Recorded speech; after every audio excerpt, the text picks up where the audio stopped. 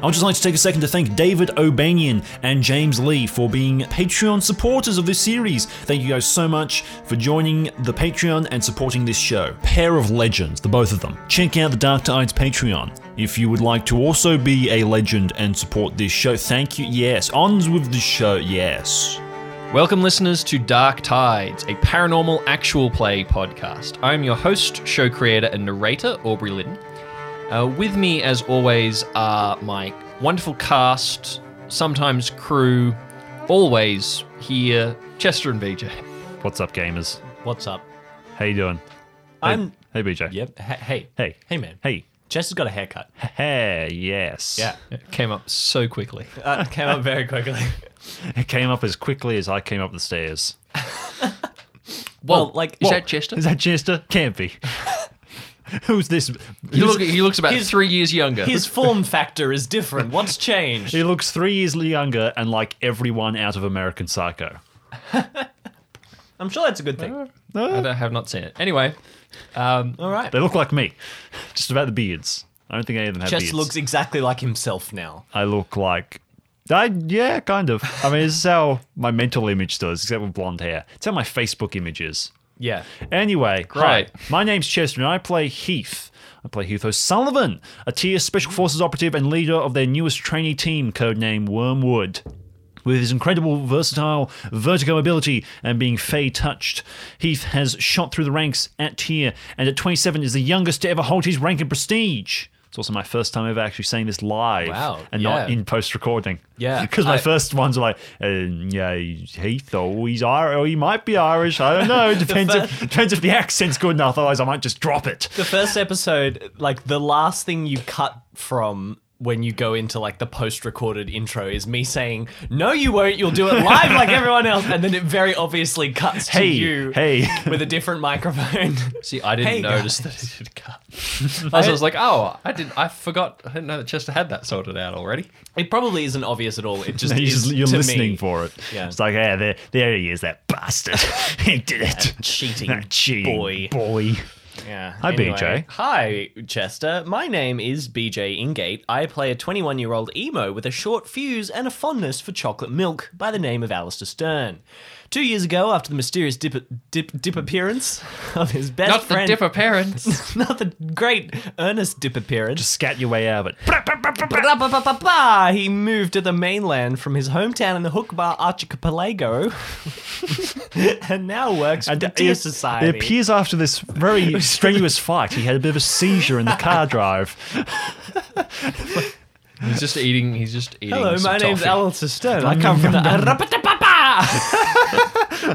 And he also works for the Tear Society, which is very secretive, and I'm going to refrain from pronouncing all of the long words that I have in that description. And I'm going to pass it on to my main man, Aubrey. So moving right on to Aubrey. Hi, Aubrey. Hi, I am Aubrey. You have I've already recommendations introduced this myself. week. I do, in fact, and it's for get ready, guys. I'm ready. A new Facebook group, which I am in charge of. That's so cool. Shut up, BJ. Okay. There's so many times where just editing, Aubrey's talking and BJ says something, or it's just shush BJ. Now anyway, back to what I was saying. Hush BJ. It's always me too. It's always me. I don't know why. I think it's BJ. because I interrupt you more often. I think it's you deliberately do it when I'm trying to get to the next thing that's on my list of stuff.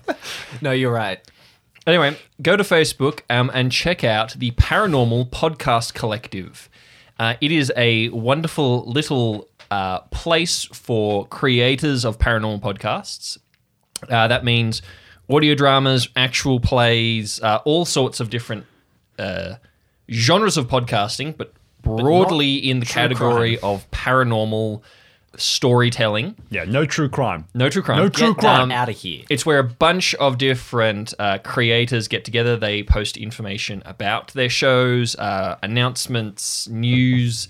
They chat with fans. They chat together. Fans chat with each other, share fan art, that sort of stuff. It is a group for discovering new podcasts that you might like if you enjoy ours. And for just getting along with other people who are keen on the same stuff. So check out the Paranormal Podcast Collective on Facebook. Yeah, I was about to just insult some of them, but I'm like, they probably don't know us well enough to know how well-meaning that is. Look, it's an act of love. I literally just out of nowhere emailed a bunch of different podcasts and was, hey, you don't know me. I'm not a stalker. Do you want to join my Facebook group? You want to join my guild? Look, I sent about, 15 You wanna emails. join my party? I sent about 15 emails, and I'm very grateful to the ones that answered because I don't know how else to do that. But go ahead and check it out. You'll find some really fantastic shows over there. As the weeks go on, I'll give individual shout-outs to different shows. And yeah, you can go and check them out. I need my charger. All right. going. Well, I guess I've BJ got my Pad. charger in the room with me, but that's all right. He's left. Time for your fun fact. Time for my fun fact. I do have one this week. My fun fact this week is he going to come back through that door and interrupt me any second now? Yeah.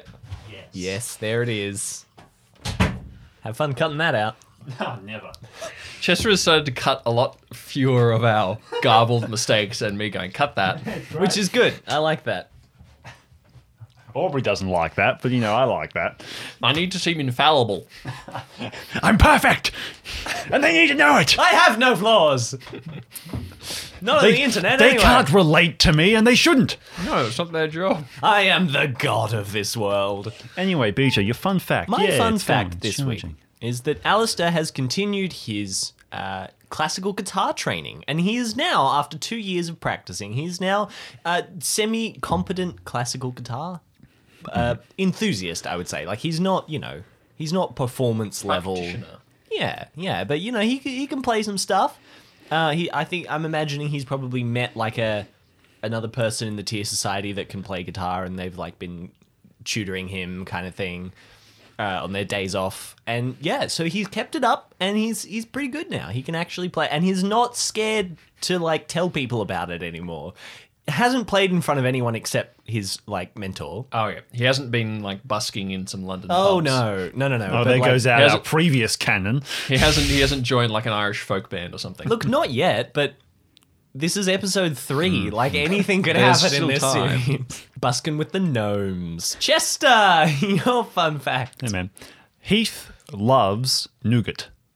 Okay. Yeah, no, I can see that. Heath loves nougat. Here's the thing. Nougat's it in nougat? like... Nougat. Nougat. Nougat. There's a T at the end. Yeah, but it's like French and they don't pronounce the T. Nougat. Anyway, so nougat's in like everything. You have a Mars bar, it's in nougat. It's in nougat, nougat's in there. It is in nougat and nougat is in He it. gets his Mars bar, he dips it in a cup. Dips in his nougat.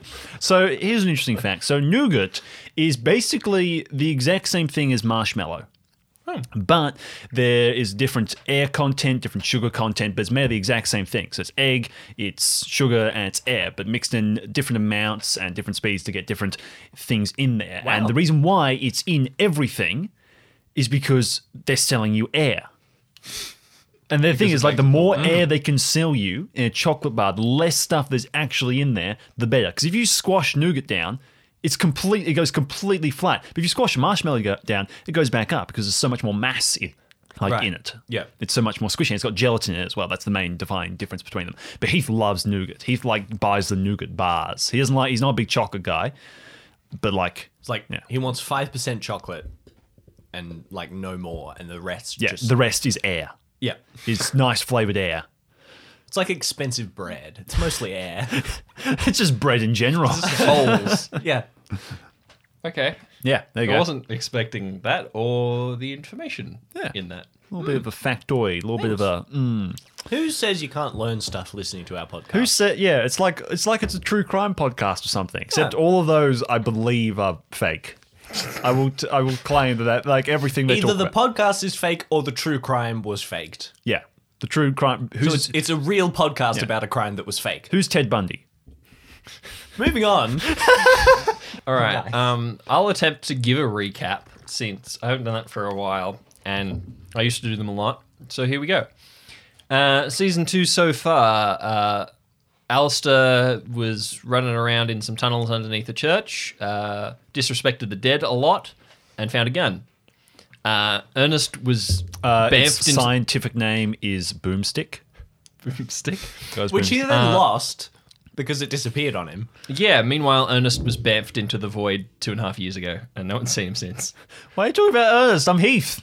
I know, but Heath really just did some more disrespecting the dead. He No, was he- also there, but he can fly. Heath He also didn't had do a bunch of anything different for that. phone calls. Yeah, a lot of phone calls, a lot of upset people at him. Hey guys, he didn't are you disrespect enjoying any this? dead. Or would you like do you want us think- to start the show now, or should we just keep going? Just cut this, Okay. which means he won't. It's like the Chamber of Secrets. All right, let's jump in. Guaranteed way to keep something in the show. Chester, cut it! Just a cut. Now, out of podcast, let's talk about this spoiler thing. Mr. Pop.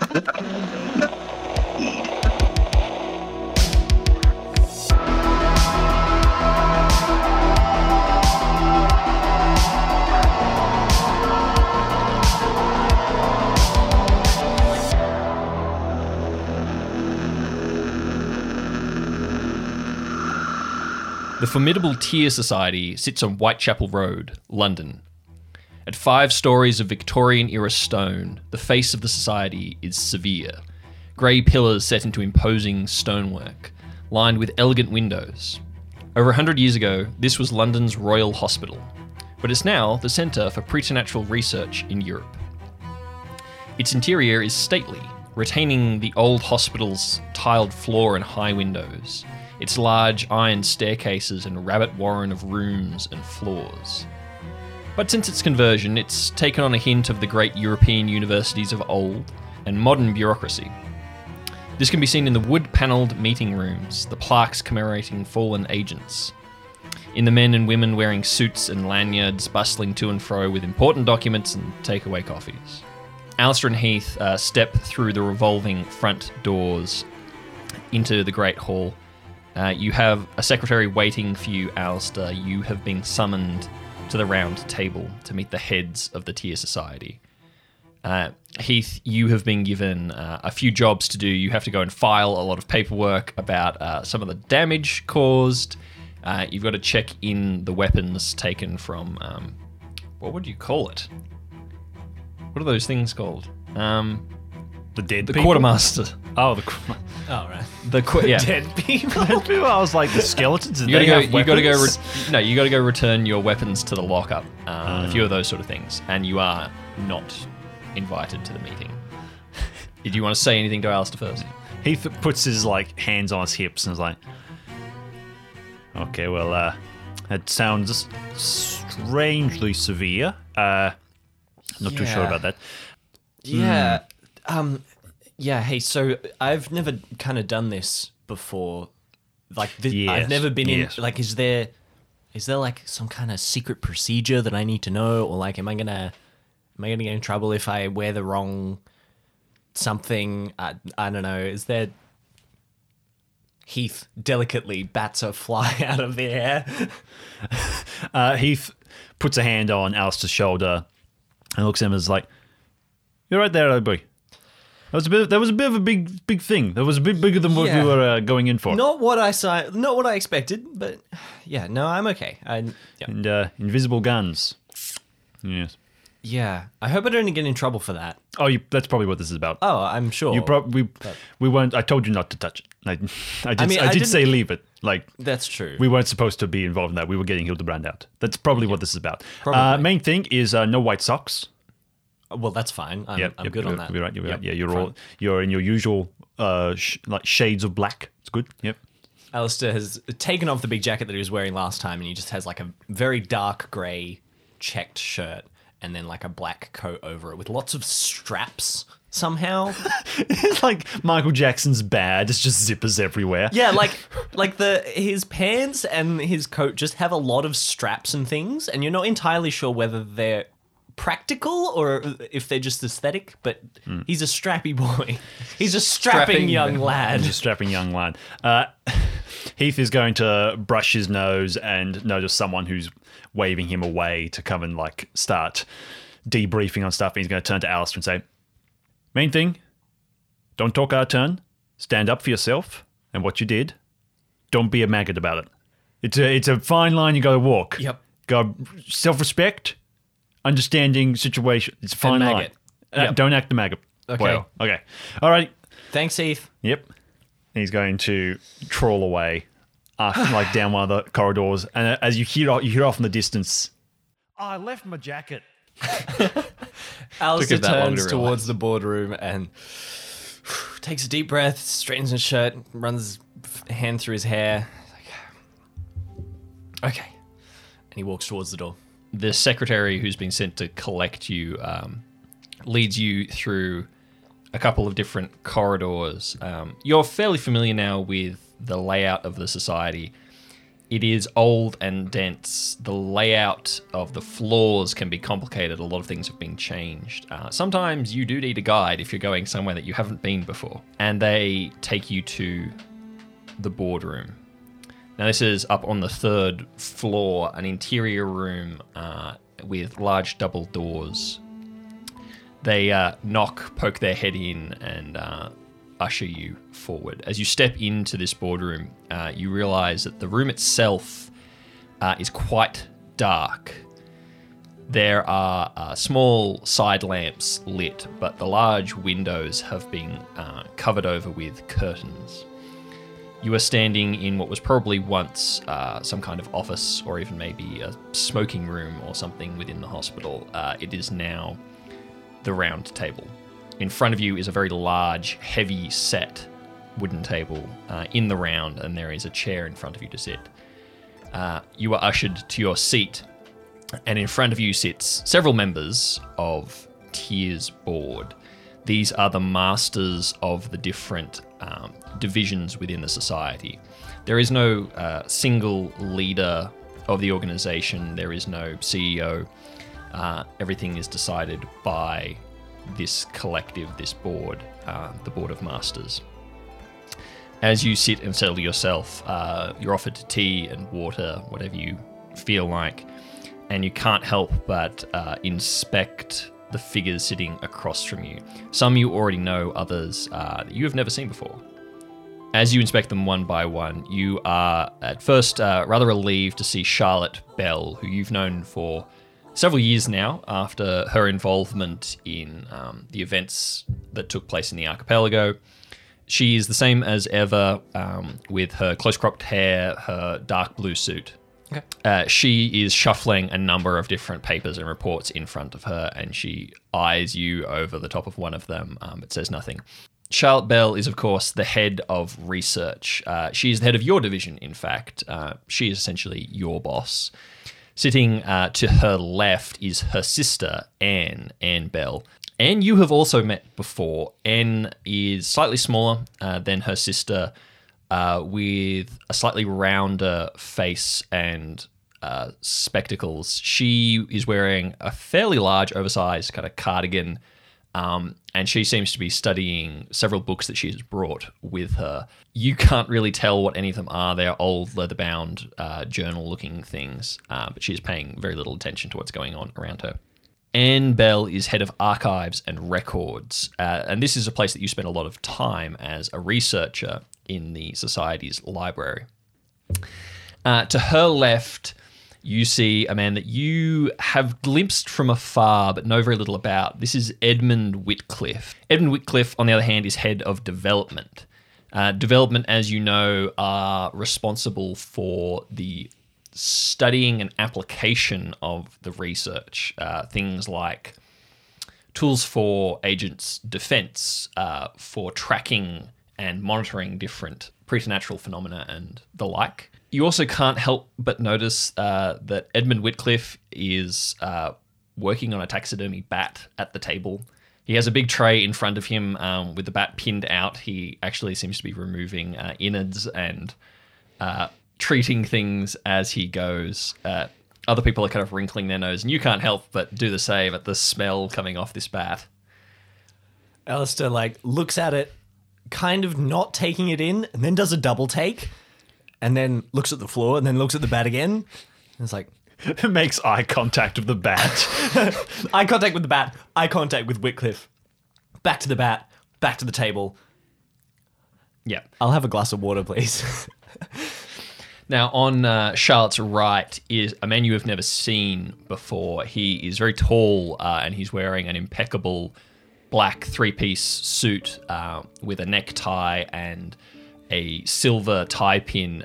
He is making fairly calm, steady eye contact with you as he smokes. The only thing in front of him is an ashtray that is almost overflowing at this point, as he seems to be continually chain smoking. Allister kind of repeats the eye contact and does a little nod. Yeah. Next is Cynthia Trill, who you have heard of, and her reputation precedes her. She is the head of public relations. Her job is to be the face of Tier to media and potential clients, governments, officials, this sort of thing. She is quite small and petite with voluminous bleached blonde hair. She's on the phone with it pressed between her shoulder and her ear while doing her nails with like a full manicure toolkit in front of her. And beyond her, there is a empty seat. The last member of the board is yet to arrive. However, you do have a guest sitting in. You see sitting slightly back from the table, seemingly absorbed in his own cup of tea, is the Reverend David Pevensey, who you know to be the Society's resident chaplain, who you have met on a couple of occasions. Now, everyone seems to be waiting rather impatiently. Not for you, as it turns out. They're waiting for whoever is to fill this last chair. They are bickering back and forth. Charlotte clears her throat and sort of taps her hand on the table for attention. Okay. Well, we are still waiting on the head of defense, but let's get started with this, I think. Allister, thank you for joining us.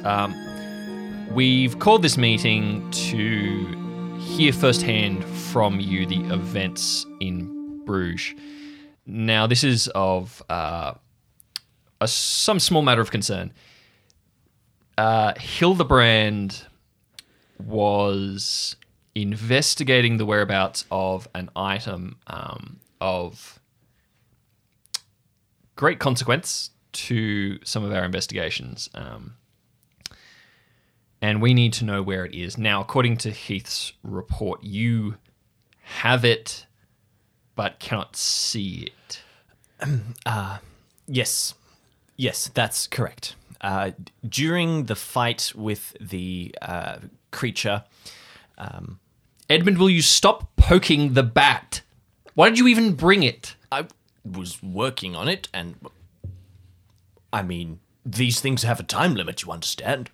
The bat has a time limit. Yes. And the time limit can't wait for 15 minutes while we take care of this. I'm not disturbing the young lad, am I? You're disturbing me. It merely stinks. Doing my job. Cynthia pipes up. Just leave him to his bat, all right. Thank you, Cynthia. Look, can I just... Everyone, I know that these are generally fairly informal meetings. I know that we don't actually get together that often, but please, could we just have some decorum in front of our staff? Very well. Is that too much to ask? Really? Stop poking the bat! Leave him alone. Cynthia, do not start. I know that you haven't been paying attention to anything. Anne, she turns to her sister. I know who his name is. It's Heath. No. Heath's boy. Yeah. There we go. I'm paying attention. Charlotte turns to her sister, who has not looked up once from her book. Anne, we talked about you not reading in meetings. Anne kind of gives a non-committal grunt and does not look up. Anne. Edmund shoves... Anne! Edmund pushes the bat slightly further away. He's like, please, boy, do continue. Yeah. So as I was saying, it appeared that Hildebrand was under the control of this creature, and during the battle, he moved off at one point to try and open a grave site, and I was able to intercept him and incapacitate him. And in the process, I found what he was looking for. In the grave that he was trying to get open, there was a box, a tin box. And I didn't plan to open it. I think I must have slipped, or I was going to just leave it. Anyway, somehow in the middle of the battle, the lid came off, and inside there was a cloth, and sitting on the cloth was an old revolver, maybe 50s, 60s era. I didn't get a good look at it. Old but not antique. And then it was in my hand suddenly. And I don't understand what happened, but I pretty much, as soon as I saw that, I had to help Puck because she was under attack by the creatures that came out of the rift. And so my mind was taken away from it. And then when I looked back, the cloth was empty and the gun that was in my hand was gone. As you were talking, the very tall man in the black suit, Granger, he, still smoking, leans in, arms on the table, studying you. Charlotte looks fairly concerned by this. She shuffles through a few of her papers and clears her throat. Well, I think that's about what we feared. And you deserve to have some of the details. Are you certain you didn't drop it, lad? Yes. Yes, I'm certain. I would have remembered. It just disappeared. So these things can be awfully slippery. You never know. I once found machine oil can be a terribly slippery. No, I'm sure. Very well. Put that wing on crooked. Sorry, Edmund. sorry. He puts the bat under the table. Listen, Allister. Yeah. I have been talking with Maria. So, all right, here is what we have. This revolver, we think, is something called a significant. It's some kind of an object of power, is one term for it. In other words, it's an item that's been altered by a preternatural event and it's gained supernatural properties. As a result, they're very rare indeed, and they can be exceptionally difficult to study. However, Maria believes that this particular one relates to the Ilios program that she was investigating in the archipelago. Right. So is it like the cube then? The one that Ernest had? Maria believes so, but we don't have any proof connecting these objects together, or in fact, the cube to Ilios yet. She is still working, and the retrieval of this item was supposed to be top secret. We sent Hildebrand, who is one of our most experienced researchers, and supposed to be low profile. Anyway, Maria has speculated that these sort of items tend to bond with a host of sorts. And now that might sound needlessly dramatic, but these items are extremely unpredictable, and we need to see if we can actually study this item. Now, you say that you can't see it, but it seems to disappear. Yeah, I'm not sure. It was in my hand and I could feel it, and I could feel it was real. It had weight. It felt like a real weapon, but there was something else, like you say. I don't know what. And then I looked away at Puck, and then I looked back, and it was gone. But it wasn't back in the cloth. I thought it was still in my hand, but it was gone, and I couldn't feel it anymore. Like I thought it was still there, but it was gone. Like I couldn't feel it anymore, and this is gonna sound crazy, but I heard something. I heard a voice. Just briefly. And at this point, Anne Bell looks up at you for the first time, and she says, "You heard a voice?" I know. I'm not making it up, I promise. No, this changes some things. At this point, the momentary silence is broken by the double doors slamming open and then slamming shut as a massive man strides into the room.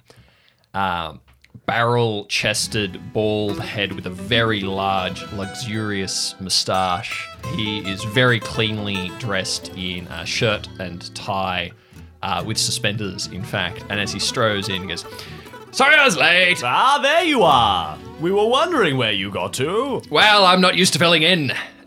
He takes the chair that is still empty and sits down. Alistair, you know this man to be Stanford Warwick. This is Heath's tutor. This man is one of the very high ups in the defense. He is not the head of defense.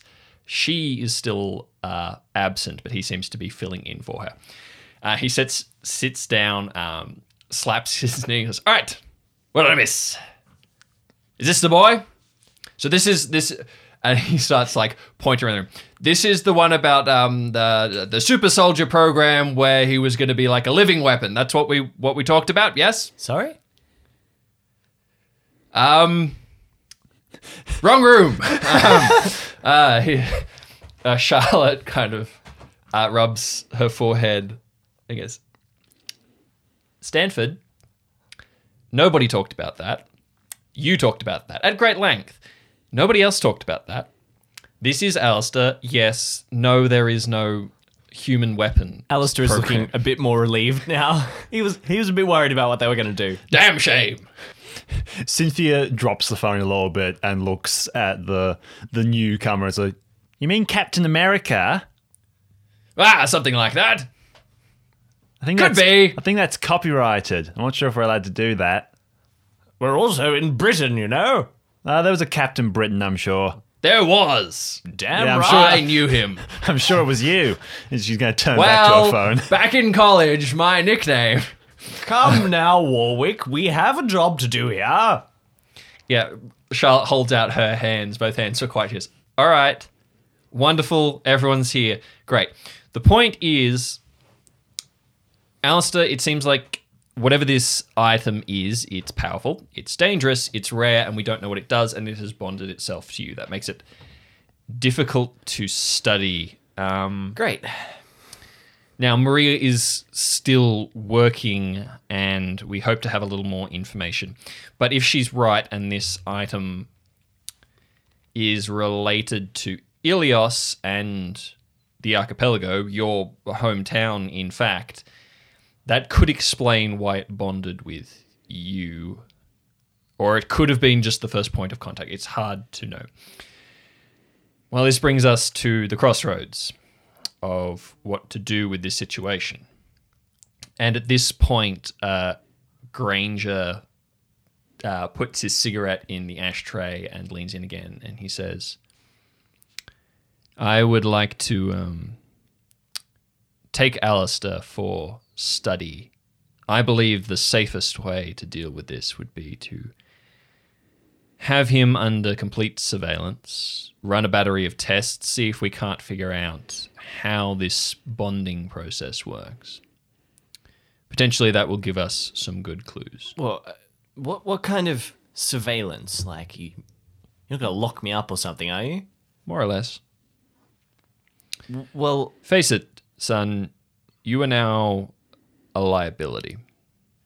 but I didn't I'm mean not saying to... that you meant to become one, but you are now one. You are a danger to yourself and to others, and until we I'm not gonna understand hurt exactly anyone. that you know of. Anyway, that is my vote. Warwick scratches his chin and goes, I think we should put him in the field. I think that's what's going to do it. That'll draw it out, and then we'll know what it can really do. Here we go. It's a good plan. Sure, it's a good plan. What's that smell? Oh, nothing. Whitcliffe, are you stuffing things at the table again? No, nothing is here at all. Anyway, Stan. I say put him in the field. Of course you do. Look, Heath will back me up on this one, and I know how much you love Heath. In the field where? What am I going to do? I don't know. We'll find something for you to shoot. I don't even know where it is. That's the point. My theory is if we put you in some real danger, The adrenaline will kick in, it'll turn up. That's what guns are for. No offense, I don't really want to put my life on the line hoping that an invisible weapon that doesn't seem to exist will just suddenly come into my hand and save me. But you won't have to do it. I'll put you in danger. I don't like this plan. Charlotte. Oh, he's my new favourite character. I feel like Allister likes this guy, apart from the fact that he doesn't like his plan. Charlotte is like banging on the table for quiet. She's okay, enough. Look, yes, we could put him under surveillance and run tests. I think that is still a legitimate strategy. Putting him in the field, much less so, I think. Look, I think Anne and I both agree that we need more background research to know even how to approach this. So I think for the meantime, especially if it's bonded with Allister, we shouldn't put him under any undue stress. And that goes for putting him in the line of fire, Warwick. What? Anyway, my vote is for some general observation and research. And perhaps it would be worth taking you back to what we know of the Ilios site, what we have been able to find. Maybe we will be able to see some kind of reaction in the item itself to the location. Yeah, listen, I don't really want to be stuck at home because of a gun that I accidentally picked up, but I would rather know more about what's going on. If some crazy spirit gun has binded itself to me, you know, I'd maybe like to know a bit more about what's going on, so that's okay with me. Yeah, right. Fine. Good. He picks up the bat again. All right. Charlie goes, all right, well, shall we have a vote? Is it scientific study or is it research and chaperoning? They murmur around the table, and you notice now that Reverend David Pevensey is quietly watching from the background. He hasn't been asked to give an opinion, hasn't voiced one yet. They chat together very quietly, and Charlotte says, okay, those in favour of the scientific method, raise your hand.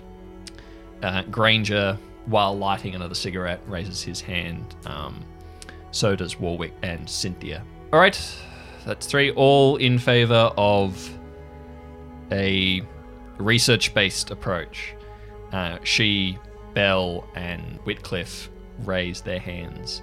Allister looks around the room and realizes, you know, it's 3-3 and kind of looks at the Reverend, hopefully, wondering what he's going to do.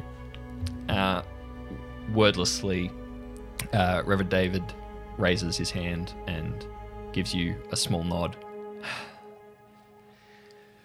Okay, that is decided then. Now, not to say that we will not try and run some tests, although we will not put you under any kind of house arrest, but for the meantime, I think you should get some rest, Allister, and we will get back to you with whatever information we have, and I will talk to Maria about perhaps organising a trip back to Hookbar. Okay, thank you, and thank you all for your time. Are you sure you don't want to try and shoot something with it? Yeah, I'm pretty sure. All right. Hey, look, I'll let you know, okay? That's fine, that's all I'm saying. Just, you know, really could do something. Man, I wish I had a spectral gun.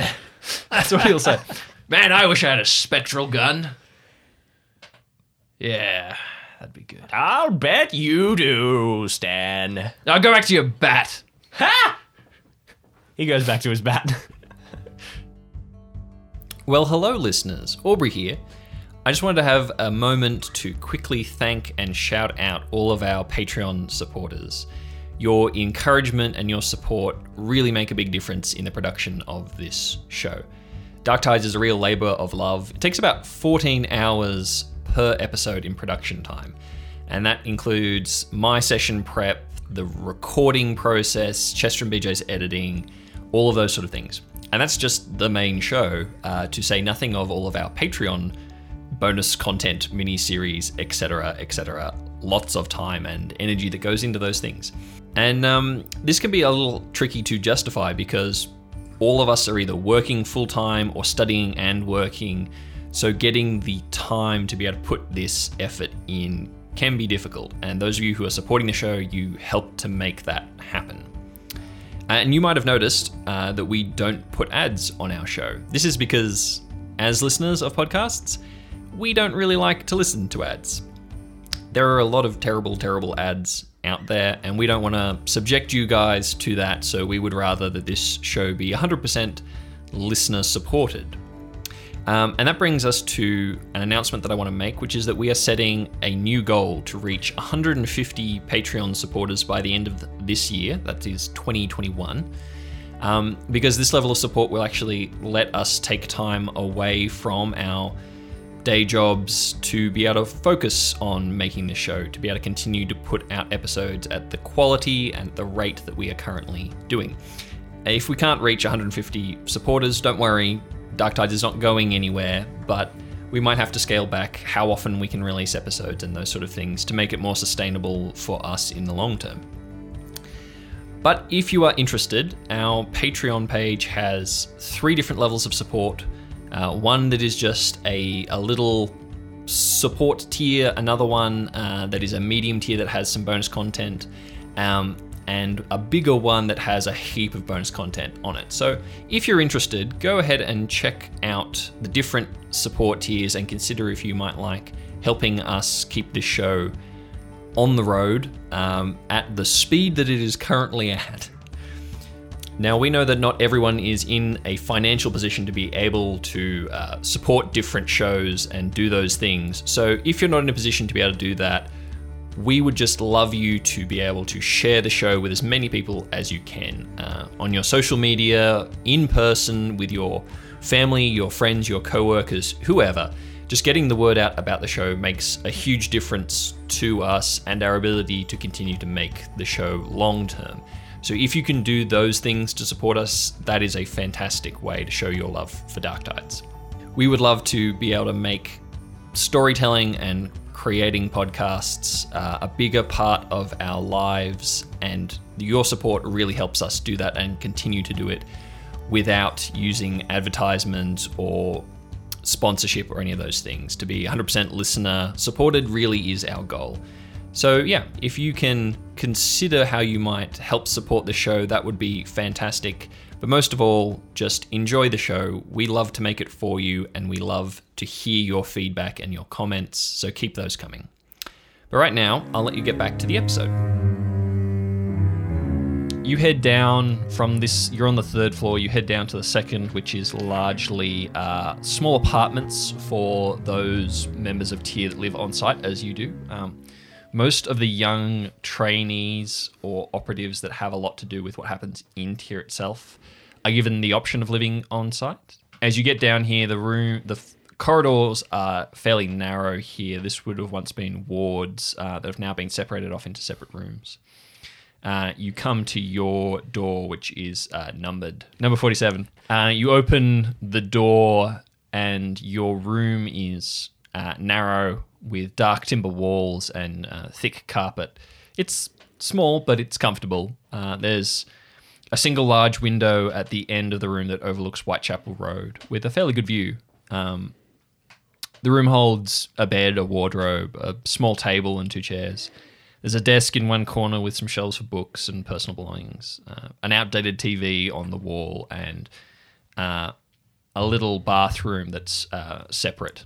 It's cozy, but this has been home for the last 18 months or so. Allister walks in and closes the door behind him, takes a deep breath. Whew. Okay.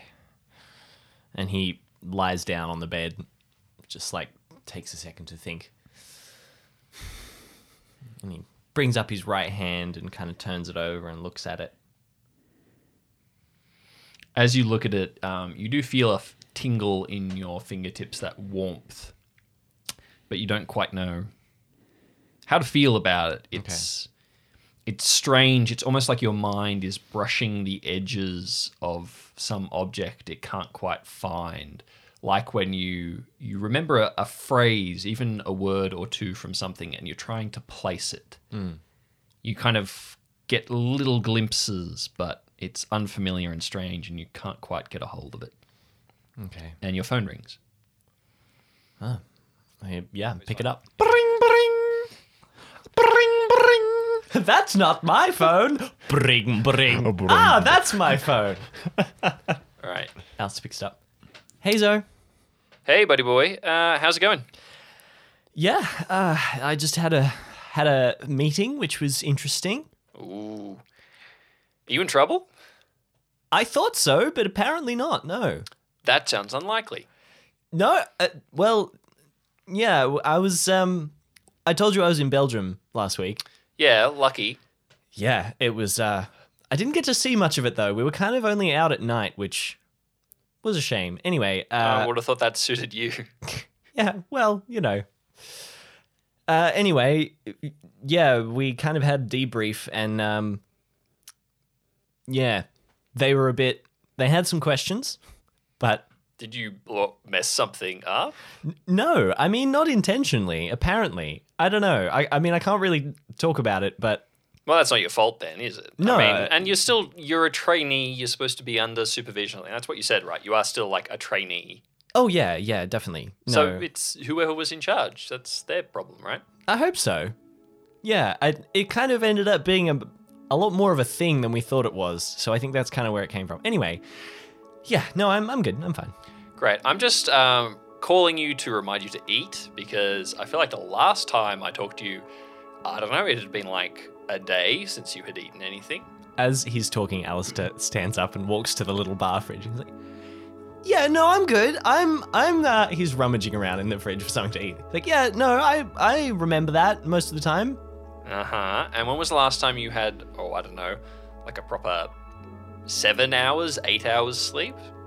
Look, I've had a lot of stuff on, and You've been saying that for years. you'll be very proud of me. I got 6.5 hours last night. Last night. week? Last Sorry. night. Last week. Look, I'm not saying I don't trust you. I'm just saying that your track record of actually, like, taking care of yourself is not great.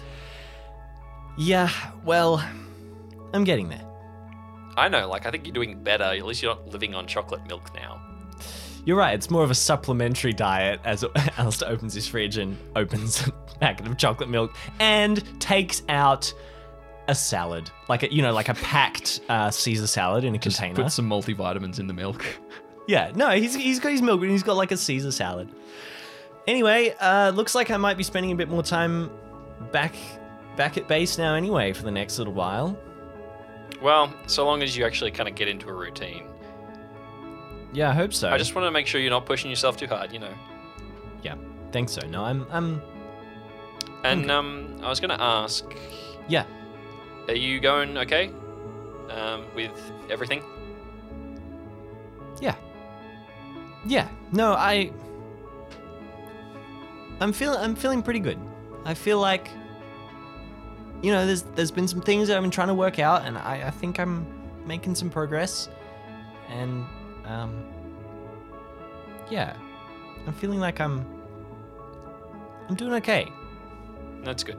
Got some. Yeah. Look, I know I'm not speaking from experience. I'm not trying to, you know, be a know-it-all or anything, but losing a close friend is hard. And I know that I know he's not lost, but anyway, I'm just saying it's hard. And, you know, if you ever need a break, you can always come back to Mum and me. Mum would love to see you more. Like, I know you're technically, like, geographically further away than you were before, but, you know, Yeah. if you want to take a week off, like, I'm on leave in about a month. You can Are always you? come and stay. Yeah. I mean, I've still got about 2 semesters left, but I'll have some good leave before I have to go back into honours. Okay, well, that's great. Well, I mean, I don't know if they'll let me, but yeah, maybe.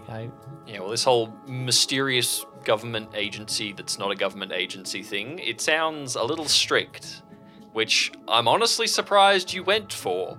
Like, look, I'm not knocking it. You gotta make your own path a lot of the time, and I'm glad that you're doing stuff that you love. But to be honest, look, I remember you trying to tunnel under the school fence at recess. And you were in like kindergarten. I'm just surprised that you would go into, Yeah, I wasn't great with the structural integrity of tunnels back then, was I? I was getting dirt out of my hair for like a week. Anyway, yeah, I guess so. You'd be surprised. It's a little bit more relaxed than you might think here, and the people are pretty good. That's good. Anyway, I better go. But just wanted to check in and, let me know if there's anything I can be doing. Yeah. Or, if you need me to send you some care packs of, I don't know, fruit. Do you eat fruit? You don't eat fruit, do you? Not often. Ow! Allister, like, cut his finger as he was opening the salad. He's like, you'd be surprised the lengths I'm going to try and eat better. So long as you're looking after yourself, okay. Get a Band-Aid for that. I am, and thank you. Say hi to Mum for me. I will, but you should call her yourself when you get a chance. Yeah. I know schedules are hard. What time does she finish work again? She usually finishes about 4:30. 4:30. Time difference, that's early for you. Anyway. Well, I'll figure that out. Just text her. I know she's hopeless at replying. Just text her, but okay. She'll get back to you. Anyway, love you. I love you too. She hangs up. Allister gets a Band-Aid for his thumb. All right. As you are taping your thumb up and preparing to tackle this salad, your phone begins to ring again. What?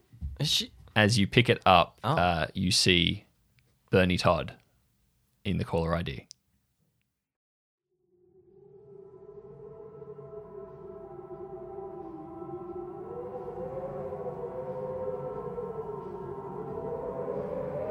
The desert is lonely. The desert is cold. The desert has no name. It is a never-ending expanse of amber sand and cracked, dry ground. The terrain flows in gentle dips and ridges and flat plains. Above, the pinks, purples, and oranges of a perpetual twilight are spread out against the sky.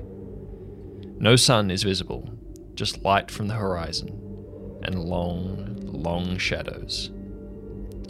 This is the desert, the liminal space between the layers of our world. It is the border, the edge, the home of lost and forgotten things. Here and there are strange sights.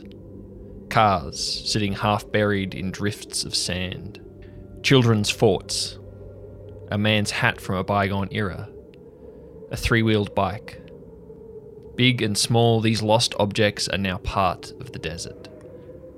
Through this wasteland of silence, a single figure trudges. Dressed in fraying clothes with a tattered blanket wrapped around his shoulders, he moves at a slow and steady pace.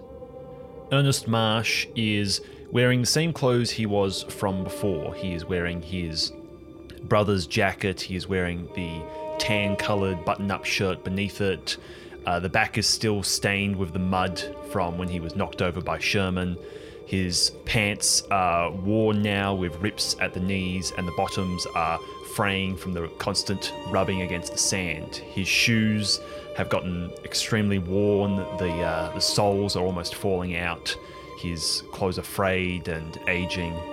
The large, almost like a poncho blanket, protects him from the swirling wind and the sand as it beats against him. His sandy blonde hair runs down past his shoulders, and on his face is a short, scraggly, unkempt, unmaintained beard.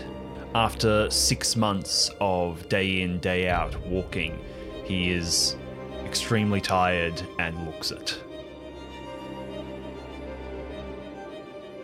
As you trudge on, Ernest, you pass a colossal oil tanker grounded in the sand. You survey the rust-stained hull and the gentle swaying of its rigging in the breeze. As time passes, you see a whole house.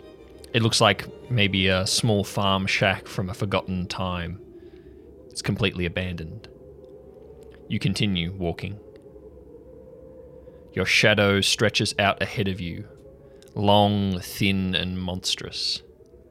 After 6 long months in the desert, you've found no matter what direction you face, no matter where the light seems to come from, your shadow is always ahead of you, always stretched out as if you are following it.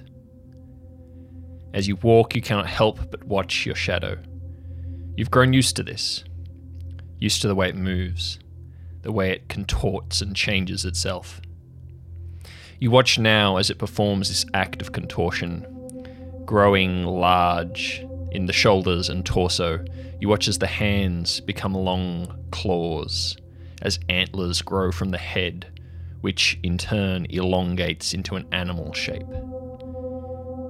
Your shadow has become a Wendigo, and it looms large ahead of you. Silently, it howls to the stars.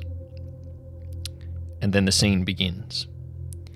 That nightmare that defines your life plays out in shadowy detail on the ground ahead of you. The camp, children hiking, canoes in the water, tents pitched, the flickering of the firelight.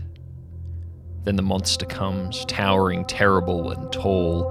The children flee from it. But one by one the Wendigo pounces, the claws rise and fall. You see the tents torn, the bodies slumped. And the Wendigo howls.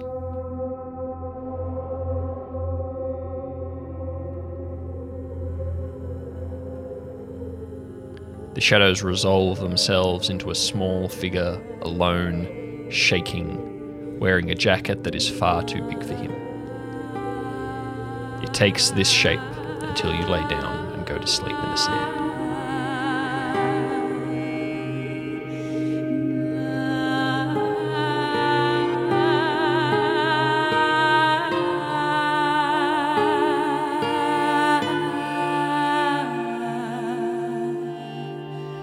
You've been here for 6 months now and you've never eaten. You sleep because sleep feels right, but you know that you don't need to. But sleep is an escape of sorts.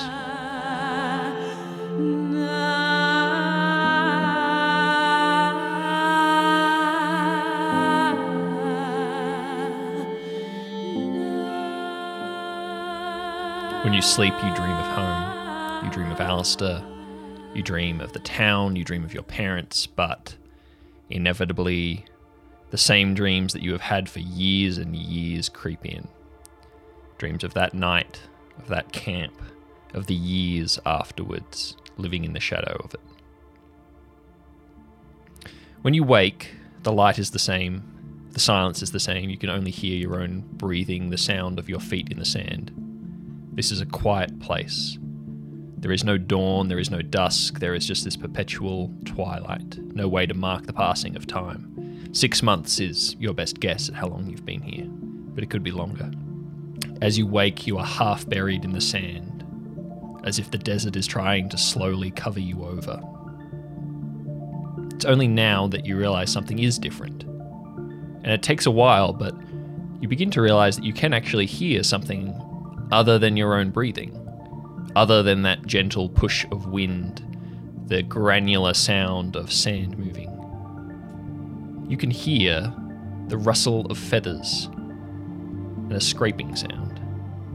Ernest looks up from his shadow again and looks around him to try and pinpoint what the sound is coming from. If it's just the way the wind is traveling through a old car or something like that, and is trying to find the source of it.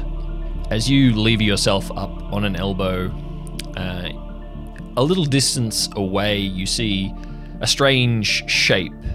It takes a little while for your eyes to adjust as you wake, but this is not another one of those lost things. And as you get yourself up and standing, you realize that this might be the first living thing you have seen in your time in the desert. The figure, still some distance away, is large. It seems to be bird-like, hunched over, It seems to be sorting through a pile of stray odds and ends, random lost junk. It's facing away from you, but even so, it's crouched, its shoulders rounded. It's far taller than you. Ernest gets to his feet completely now and looks at the thing and takes a few steps towards it. And his voice is going to croak out, very rarely used and a bit dusty.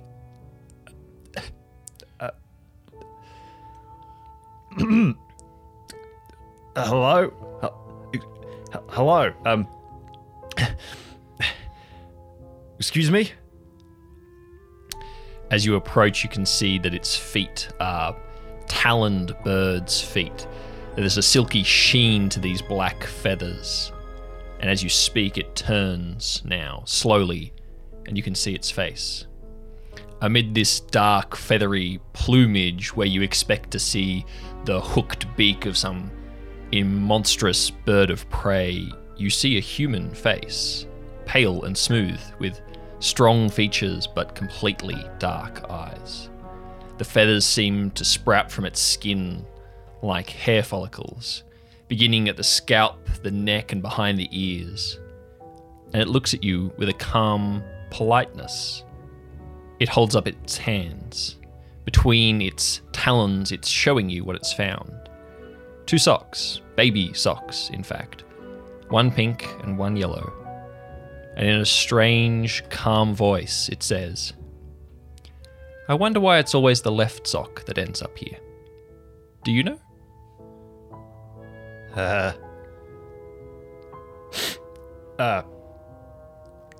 No, I don't know.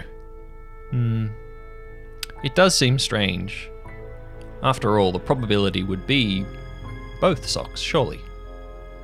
Or if one was going to go, it'd be 50%, wouldn't it? But it is always the left. Oh well. And it tucks the socks somewhere into the mass of its feathers.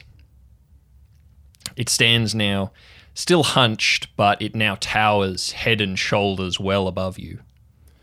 Are you like me? Like, are you stuck here too? That is a good question. Did a cube bring you here as well? Well, let's not get ahead of ourselves. One thing at a time.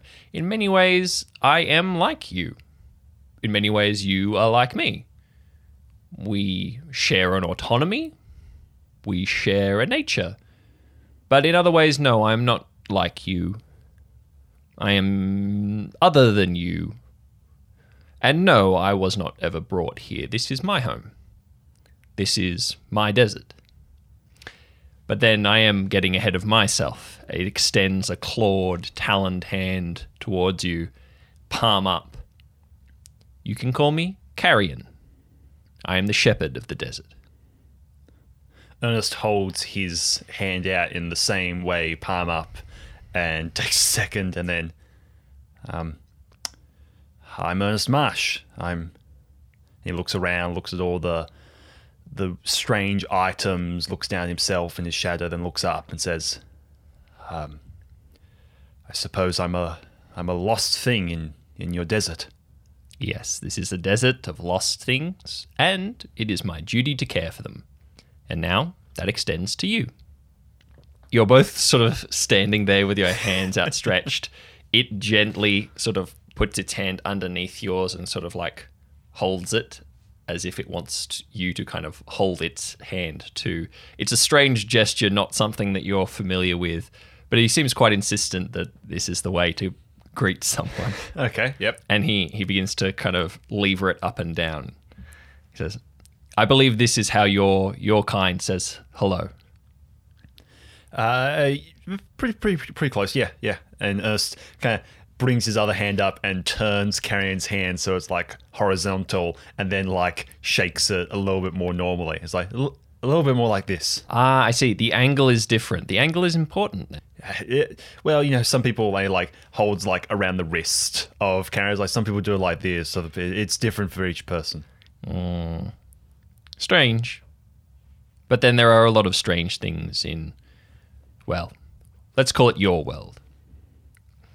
Now, Wait. So, I mean, I presumed, considering I've been walking for a long time, but this isn't your world? Yeah.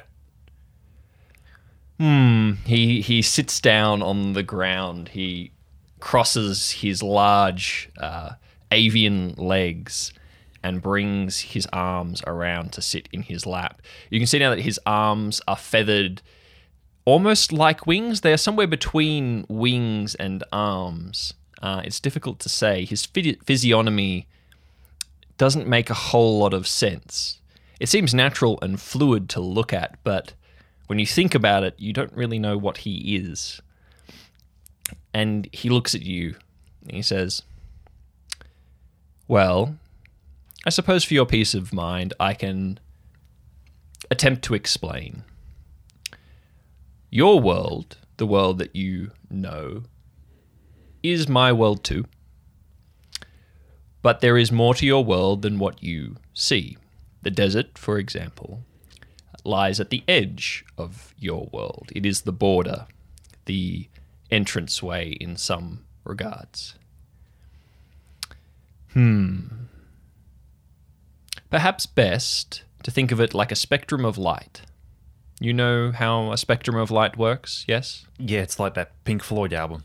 Yes, it's like that Pink Floyd album. You see one thing, but in reality there are many different layers that make up that one thing. Some of them you perceive very easily, others you don't perceive at all. There is one world, effectively, but there are many layers to it. Some that are seen, some that are unseen, some that are only felt, some that are never felt. The desert is like the seam between those layers. It is the net that catches what falls through, hence the lost things. It's not the worst place you could be, but it's not where you belong. No, it's. I don't think it is. Yeah, I mean, it was kind of an accident, I think, that I got here. I don't know why the cube did what it did, or what the cube was. I thought it was a Rubik's cube or something like that, or like just a fancy old thing. But like, there are many things of that nature, although few that are exactly the same. No, whatever it was that brought you here is something that should not have existed in the first place. It was a tear between the layers. And it had been waiting. Something you did seem to bring it back to itself, which is a worry. Yeah, I should think on that. That is a worry. so is the cube here as well? It wasn't here when I came here with the doctor. Well, that is not really something that I am told. The cube may still be here, although if it was in my desert, I would know about it. But I suspect that it has reverted to where it came from. So another one of these spectrum things. Yes. So wait, so the cube didn't come from here? No. Then why did it bring me here? Nothing comes from here. Things go here, nothing comes back. Except me. Right. Well, it has been nice to talk. And he begins to stand up. Wait, hold on a second. Wait, I don't belong here. Yes and no. Is there a way You to didn't get out? mean to come here. That's not the same as not belonging here. But I belong there. I belong at home. I have things I need to do to... There is a time for everything. There's a season for every activity under the heavens. But now is the time for walking. Come. And he begins to walk. Ernest pauses for a second and looks back down at his shadow as it's begun its usual routine of morphing and changing, and is going to look up from it for probably the first time really in the months that it's been, and is going to take off at a quick walk behind the Birdman. You walk with Carrion, who strides with long steps through the sand, and you have to walk quite fast to keep up with him. As you walk, your shadow stretches out, performing its now common contortions. Carrion looks at it and looks up at you. As you walk, he says, "You have a nasty shadow there.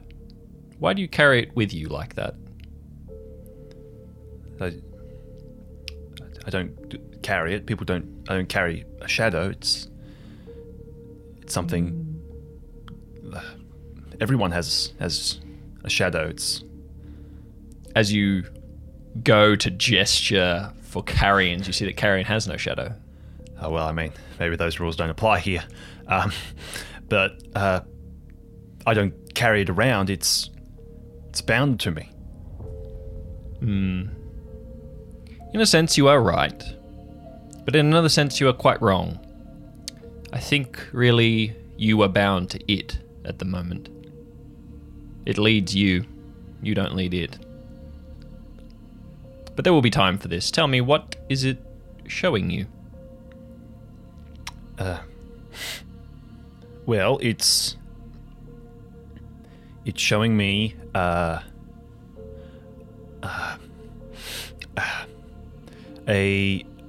thing that happened. It's showing me when I was a boy. I was on a camp. My first camp. I was my granddad and my brother were able to convince my parents to let me go on it. And it was a 3-day camp off into the mountains. And on the first night of the camp, we were all around the campfire, and I was about to go back to my tent when I realized that none of the boys from my tent were there. I looked out and I saw them heading off into the trees, and I knew that we weren't allowed to do that, so I went after them to try and bring them back.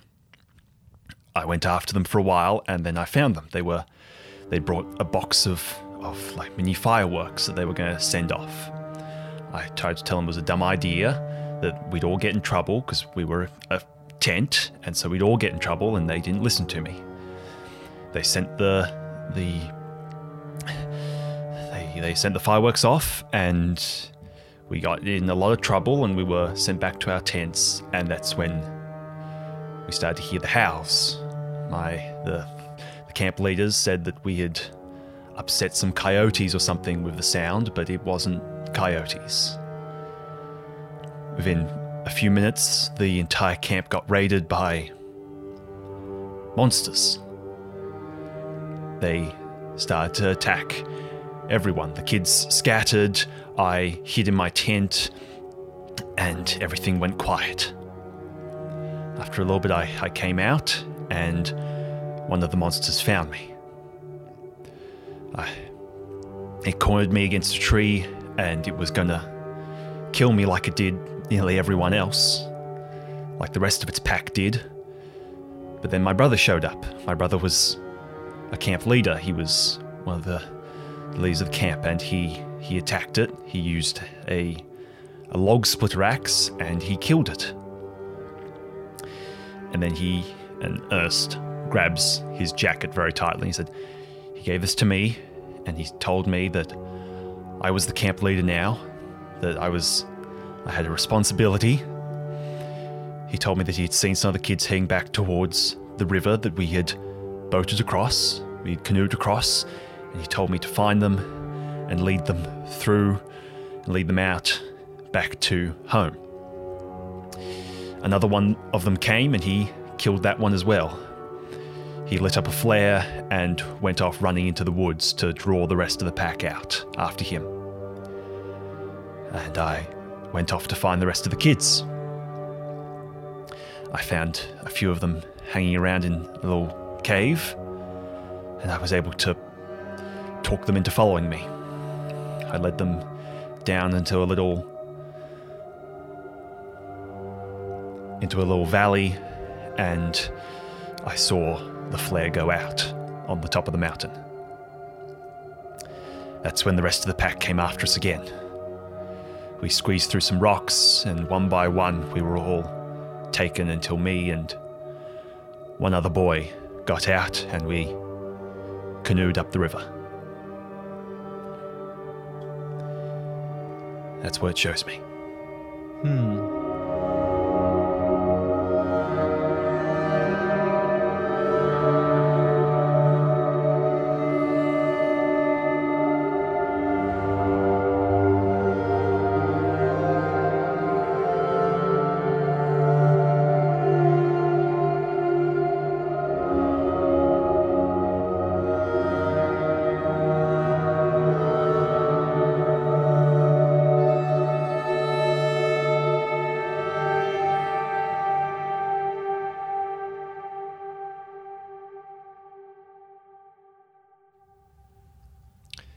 Do you like jokes, Ernest?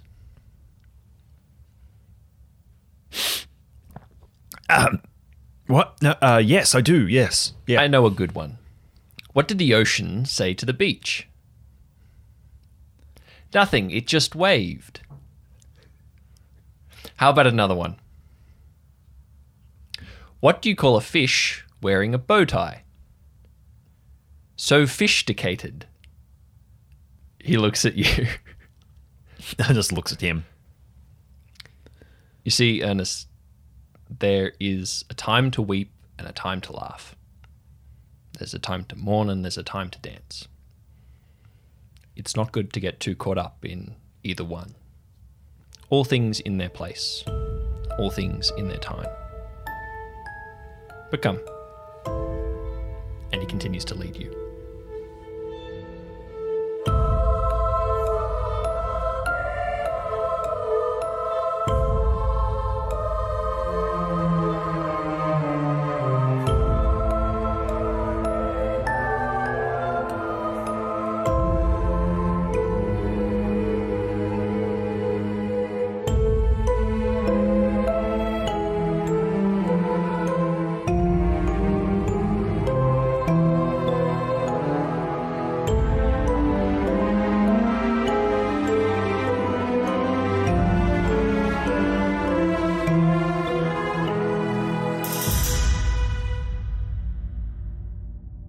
Time passes. You continue to walk. At points, you lay down to sleep, and when you sleep, Carrion sorts through the lost things he finds along the way.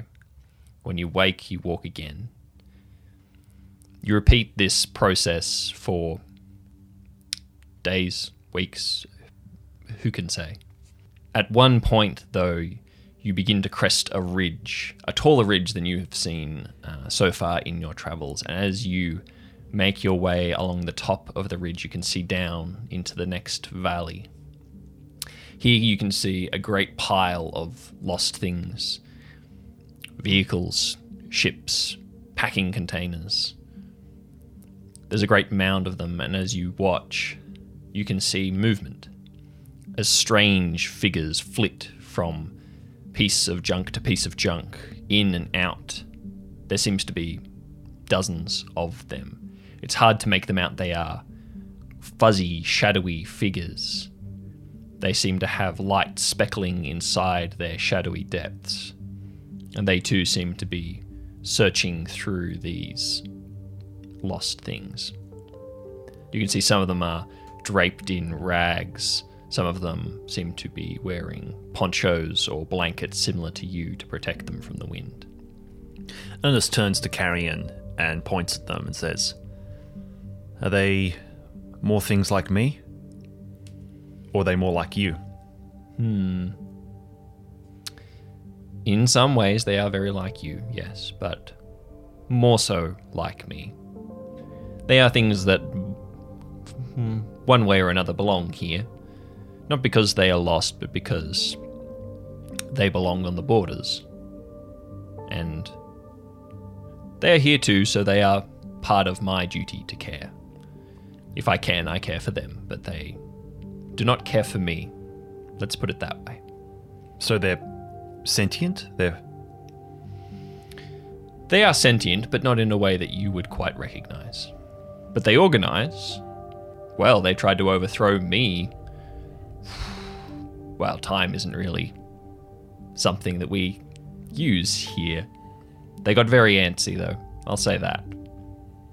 Yeah. But these things come and go. A time for war, a time for peace. A time to do or die. A time for this, yes, and also a time to rest. Oh, I'm alright. Let's keep going. Okay. You continue to walk. At one point, as you travel, Carrion asks you, "You talked a lot about your brother when you told me of your shadow. Do you love your brother?" Of course. No more than of course? A matter of duty? Just because something's a duty doesn't mean it's begrudging. I suppose. You love your family. And it is my duty, because of course I love him, but when no one else will, you have to take that place as well. So it doesn't really... Like, we always got on.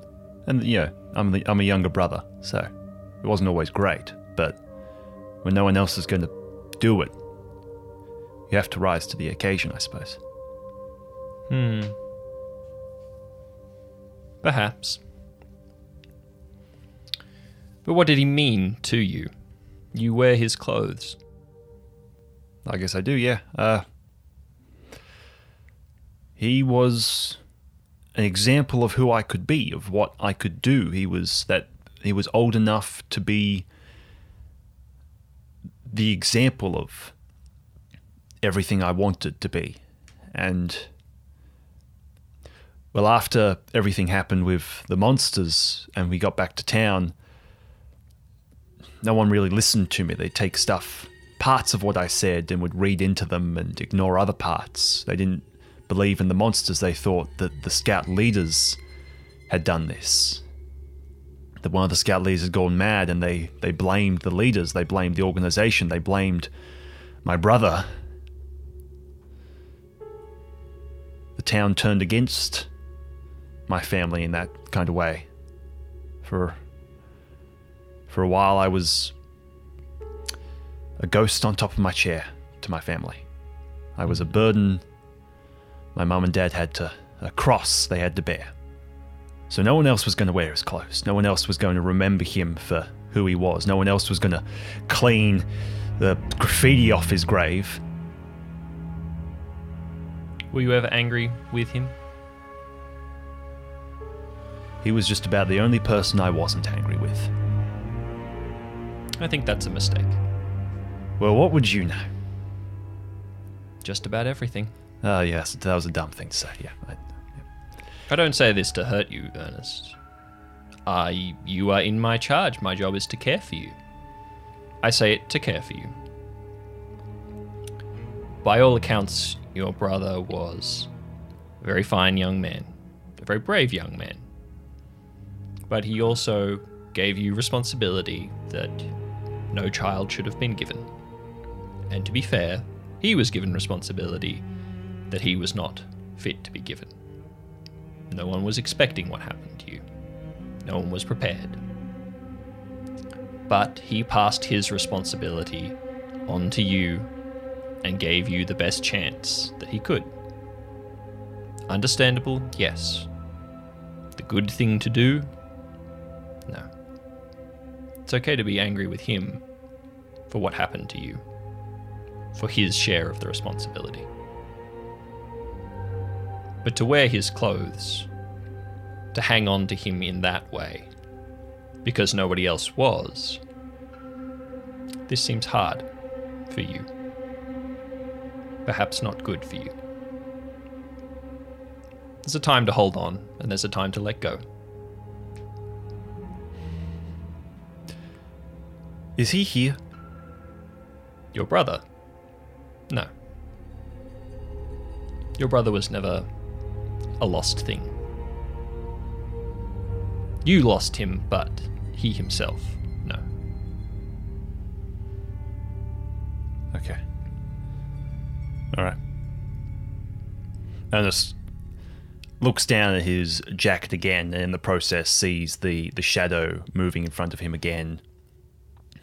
And there's a moment where the two kind of mix, and he sees almost like the shadow dance upon the jacket, like the jacket's a part of the shadow leading before him. And in that, he sees the shadow form, for the first time actually, into the shape of his brother. And he pauses for a moment before it begins to morph again, growing horns and elongated as it becomes the Wendigo as well. And he looks up from his jacket.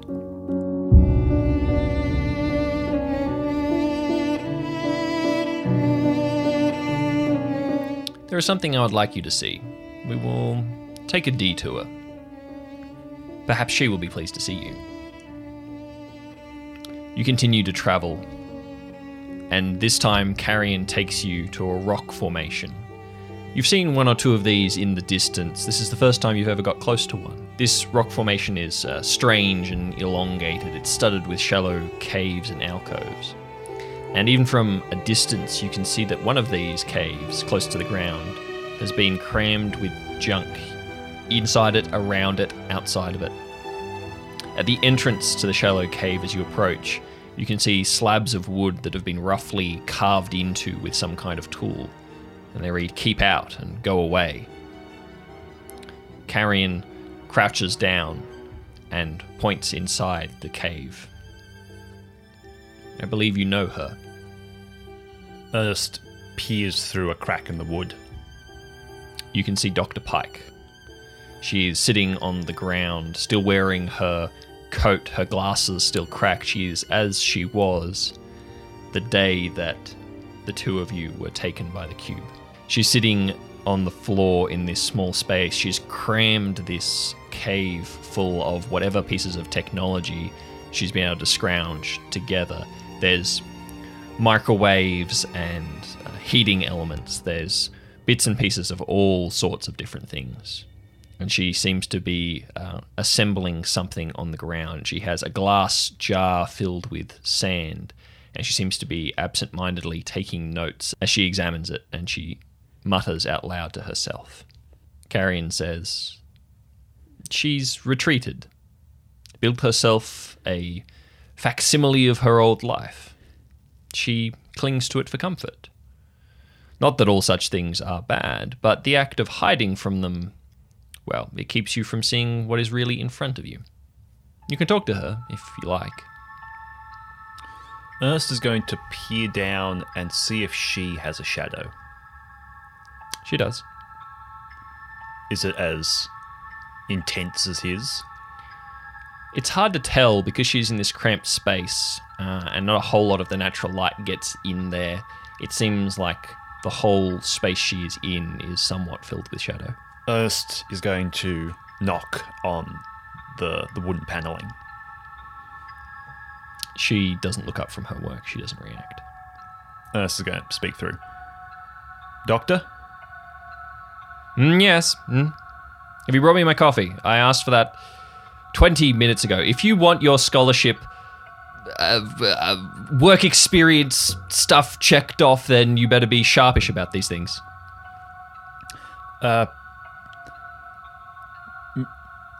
Dr. Pike, it's me, Ernest Marsh. We came here together. Yes. Any intern worth their salt knows how to bring coffee fast. Look, this is an important battery of tests. If you're not here to help, then you might as well leave.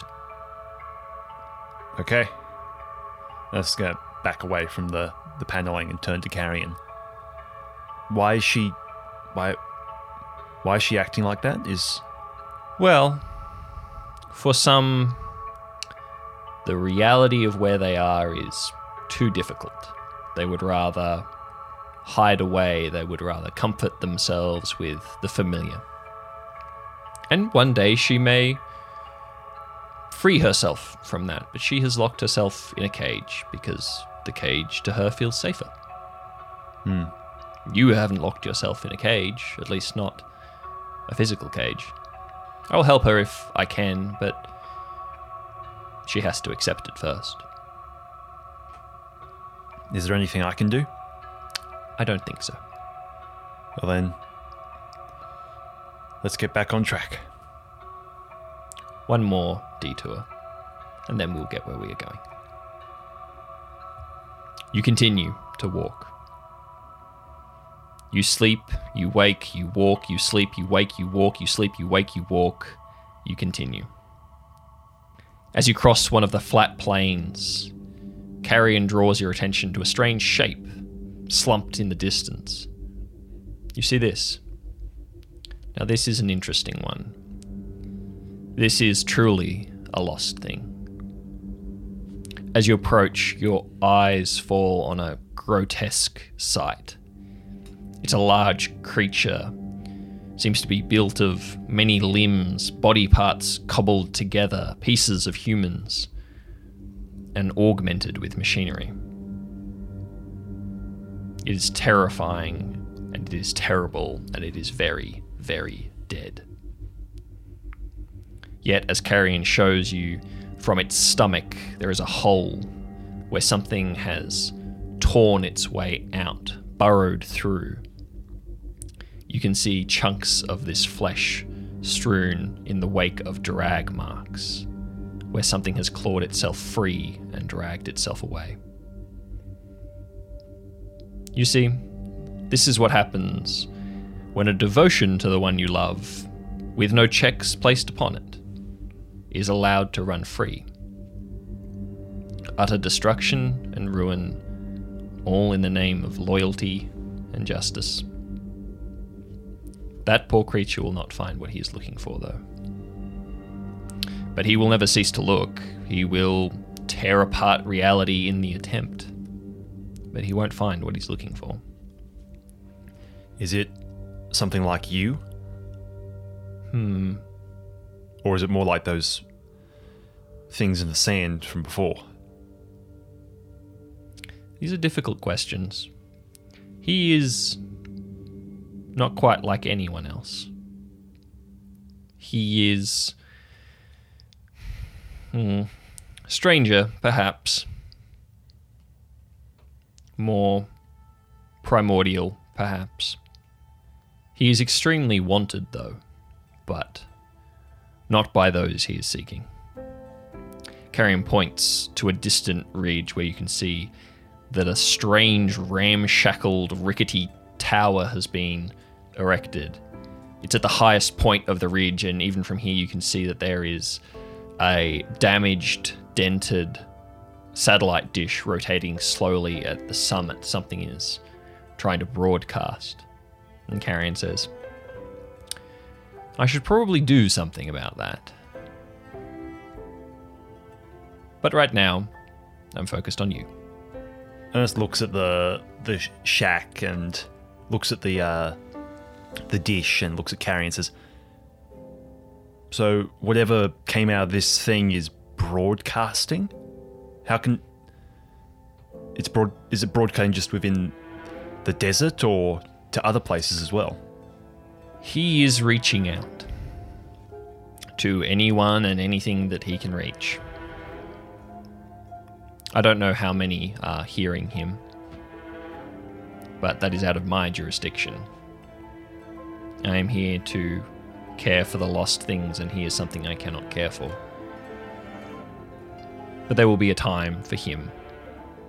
A time for justice, a time for retribution, and a time for forgiveness too. But not yet. His time is not yet. But you, Ernest, your time is now. And you are still in the time for walking. Great. I love walking. Yes. I do like walking, but there's a lot of walking. There's not a lot else to do here. That is true. I seem to find things much quicker when I'm with you, though. I was walking for a long time and I didn't find any of these people. A lost sheep needs a shepherd. A traveller needs a guide. But, as I said, there was a time for you to wander on your own, but that time has ended. And soon your time to spend with me will end. You walk, you sleep, you wake, you walk, you sleep, you wake, you walk, you sleep. And eventually, a new sight appears on the horizon. It takes you some time to make out the details, but when you do, Ernest, you feel a pang of homesickness like nothing else. You realize that what this sight that has appeared on the fuzzy horizon, is a giant tree. And as you get closer, you realize it is a fig tree, deeply rooted into the small ridge from which it grows. You have not seen a living plant since you got here. And something in you just longs to be close to something that lives and grows in this place. As you approach, you can see that someone has built a small hut beneath the canopy. And as Carrion raises an arm in greeting, you see a small figure step out and wave back. I think the two of you will enjoy each other's company. As you come under the gentle shade of the great tree, this figure is revealed to be an old man with wild hair and beard. He's dressed in a strange mishmash of clothes, some of which seem to be singed. And he grins at you with a slightly unhinged look in his eye, and he goes to shake your hand. Winston Wither, good to see you. Carrie, lovely to see you too. It is good to see you too, Winston. Yes. I would like you to meet Ernest Marsh. Ernie, lovely to meet you. Holds out his hand. Winston Wither. Hello. Ernest is very taken aback to find someone kind of living and thriving almost in this place, and he shakes Winston's hand.